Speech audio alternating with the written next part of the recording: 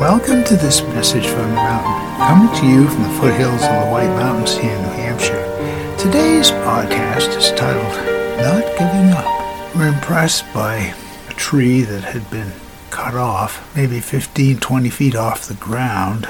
Somewhere along the line had been trimmed off, and what was left was two stubs. And those two stubs were covered with new growth. The tree itself was not giving up.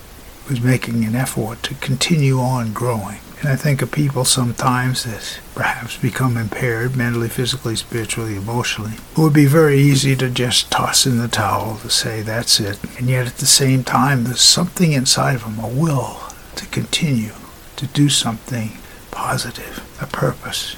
I'm not sure what the outcome of this tree will be, but it's an inspiration in nature.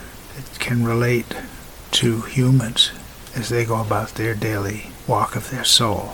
My name is Michael Hathaway, and this is Message from the Mountain. It is my prayer these words are right and good for you whenever you hear them. Thank you so much for listening.